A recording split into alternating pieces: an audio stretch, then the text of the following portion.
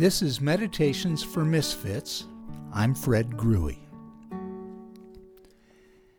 In the last podcast, I mentioned one of the attributes that I notice in people that I consider wise is their ability to spend time in solitude or be alone and contemplate or reflect, pray or meditate, whatever language you want to give to that exercise.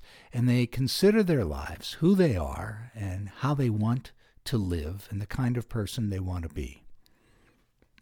Well, in his book, The Active Life, Parker Palmer writes that the difficult insight at the heart of the contemplative life is this: truth is always preferable to illusion. And the function of contemplation, he continues, in all its forms, is to penetrate illusion and to help us touch reality. That's why it's so hard for many of us, because we have so much invested in our illusions. And these illusions also have a societal function, Palmer says. They help keep you and me in our place.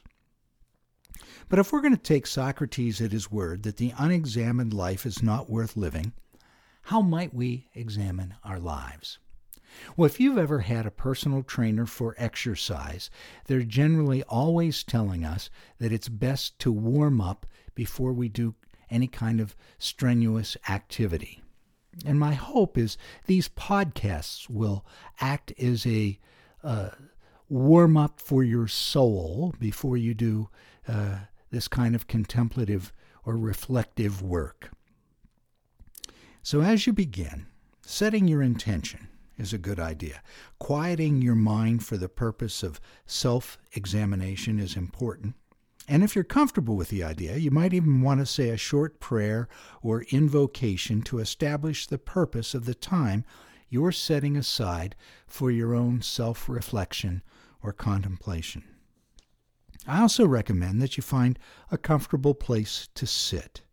I like to ritualize my own time of reflection. For example, I move to a comfortable prayer chair I have that looks out on a lovely stone fountain in our backyard. I bring a cup of hot tea or coffee with me. I light some incense, put on some beautiful, peaceful music. Now, I know this may sound contradictory to everything you've ever heard or read about meditation. I get that. I have tried sitting pretzel-like on a cushion staring at a wall. It just doesn't work for me. What I've learned over the years is if I enjoy doing something, I'm more likely to do it. If I don't, I won't. And I'm not trying to become a saint, a mystic, or a yogi. I am just a man trying to live a more awake, authentic life. So therefore, any effort I put into making my prayer, reflection, or meditation time more sensually enjoyable, the more likely I am to keep up with it. It's as simple as that. So what I'm trying to create is a space where I might have a transcendent experience, a connection with the divine. Now, you can't force that to happen. A spiritual experience is always a gift. It is never earned. I once heard a Zen teacher say that an awakening is an accident, and we're just trying to create an environment where accidents are more likely to happen. So, as you listen to these podcasts, it's my hope that you will become aware of your own soul's response. How do they make you feel? Hot with disagreement, cold with fear, warm with acceptance? Do you have a visceral reaction in a certain part of your body to something that I might have said or shared? I'm suggesting you just allow to surface whatever is there without judgment. Simply accept who you are in this moment of time as you try to become more aware of your life and how you're living it.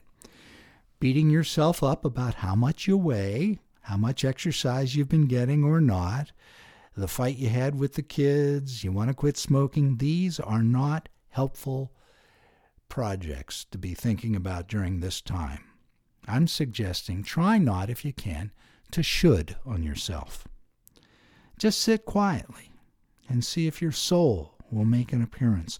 The goal is to get more in tune with your own reality and your own truth in an atmosphere of loving acceptance. Now, you'll know this was time well spent if you come away with more awareness, more life, more energy, more creativity, and freedom. The great Buddhist teacher Pema Chodron says, we don't sit in meditation to become good meditators. We sit in meditation so that we will become more awake in our lives. And the great Christian writer Henry Nouwen says that many voices ask for your attention. There's a voice that says, prove you're a good person. Another voice says, you better be ashamed of yourself. And there's also a voice that says, nobody really cares about you. And one that says, be sure to become successful, popular, and powerful. But underneath all of these often very noisy voices is a still small voice that says, you are my beloved. My favor rests on you. That's the voice we need to hear most of all. To hear that voice, however, requires a special effort. It requires solitude, silence, and a strong determination to listen. That's what prayer is. It's listening to the voice that calls us my beloved.